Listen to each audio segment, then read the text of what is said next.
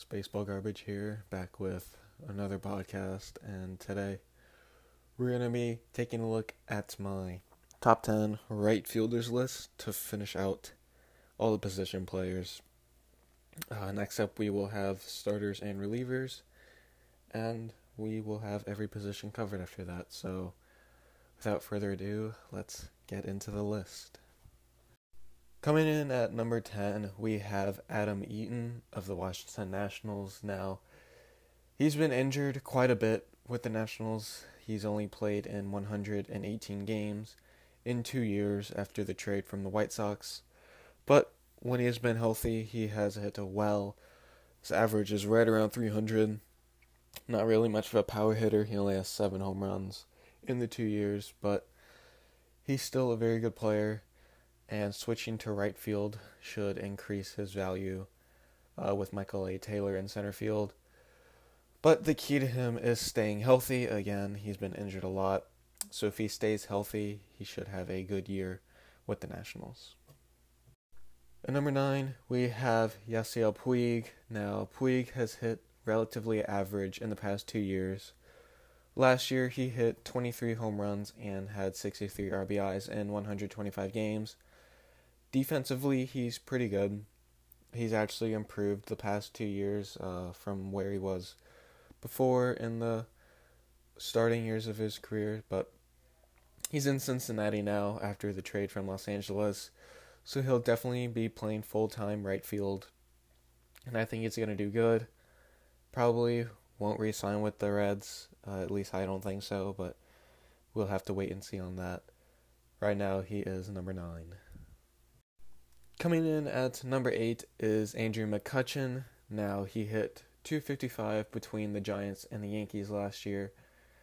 He's probably on the decline, but he isn't too bad. I definitely think he has at least 1 or 2 more decent years. I mean, he's 32 now, and he's playing in his 4th home and a year and a half after signing with the Phillies, so I think he's going to do okay with the Phillies. Probably won't be playing right field with Harper, but he still makes the list because he played right field last year. So yeah, he comes in at number 8. At number 7, we have Brandon Nimmo. In his first year with the Mets, or his first full year, he hit .263 with 17 home runs and 47 RBIs. So it's not too bad. The big thing is that he struck out a lot. So if he cuts down on that, he could easily move up. His defense isn't too bad. He played a little bit of center field, but I think that in 2019 he'll be slotted in at right. He has the potential to make the top 5 right fielders with a good 2019, and I think he's going to have a solid year. Might make the All-Star team, but who knows? Right now he is number 7. At number 6, Cody Bellinger comes in.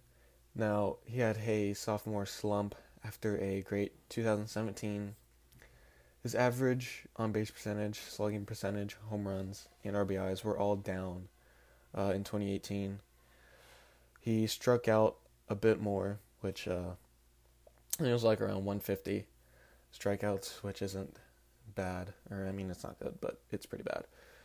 His 3rd year should be different. However, I think he's going to have a good year with the Dodgers. With the move to right field could help his value, but we'll only have to wait and see. At number 5, we have Mitch Haniger. Now, after a good but injury-shortened 2017, he proved that his good year wasn't a fluke by having a good average on-base percentage and slugging. He hit 26 home runs and 93 RBIs. He struck out a bit, but that's normal for a power hitter like him. But he showed that he is a consistent hitter. Despite the injuries, he can produce at the same level, which is a pretty good level, all-star type player. And now with the Mariners being bad, his RBIs will probably go down, but I think he's still going to have a good year nonetheless. At number 4, we have Bryce Harper. Now, he had a low average in 2018. It was around 240, but Honestly, it was a typical Bryce Harper year with 34 home runs, 100 RBIs. He had a career high in walks with 130. So he's just another Bryce Harper year.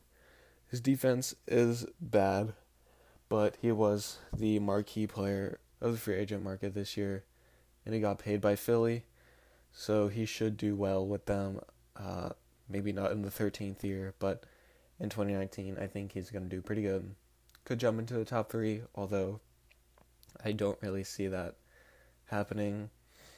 But we'll only have to wait and see. Right now, he is number 4. At number 3, we have Aaron Judge.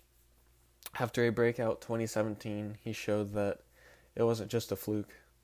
He didn't have as good as a year, but 278 average is still pretty good. 27 home runs in 112 games due to an arm injury. The one problem with him is, again, being a power hitter. He strikes out a ton, so he needs to work on that. But his defense is good, and he's a good player, coming in at the top 3. I think he can improve upon his 2018 season in 2019. Maybe jump into the second or first spot. At number 2, we have the National League MVP, Christian Yelich. Now in his first year in Milwaukee, he hit .322, .402 on base percentage, and .598 slugging. He had 36 home runs and 110 RBIs. So he's definitely showed how good he really is after being a pretty good player in Miami. He's a good defender, and I really like Yelich. I think he's going to have another good 2019. Might not win the MVP, but he's still going to be a good player, coming in at number 2. And at number 1, we have the American League MVP himself, Mookie Betts of the Red Sox. Broke out in 2018. He slashed .346, .438, and .640. 32 home runs and 30 steals. All very good. Of course, won the MVP.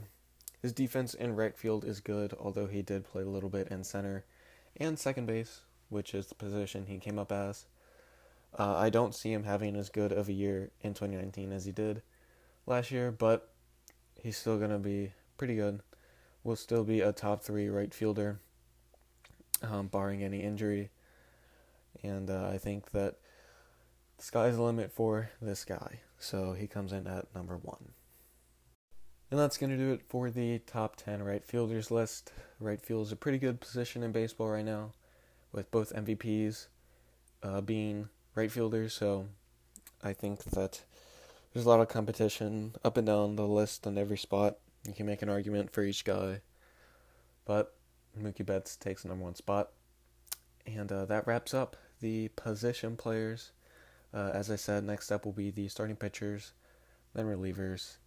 And yeah, until then, see you guys in the next one. Thank you guys for listening, and see you guys later.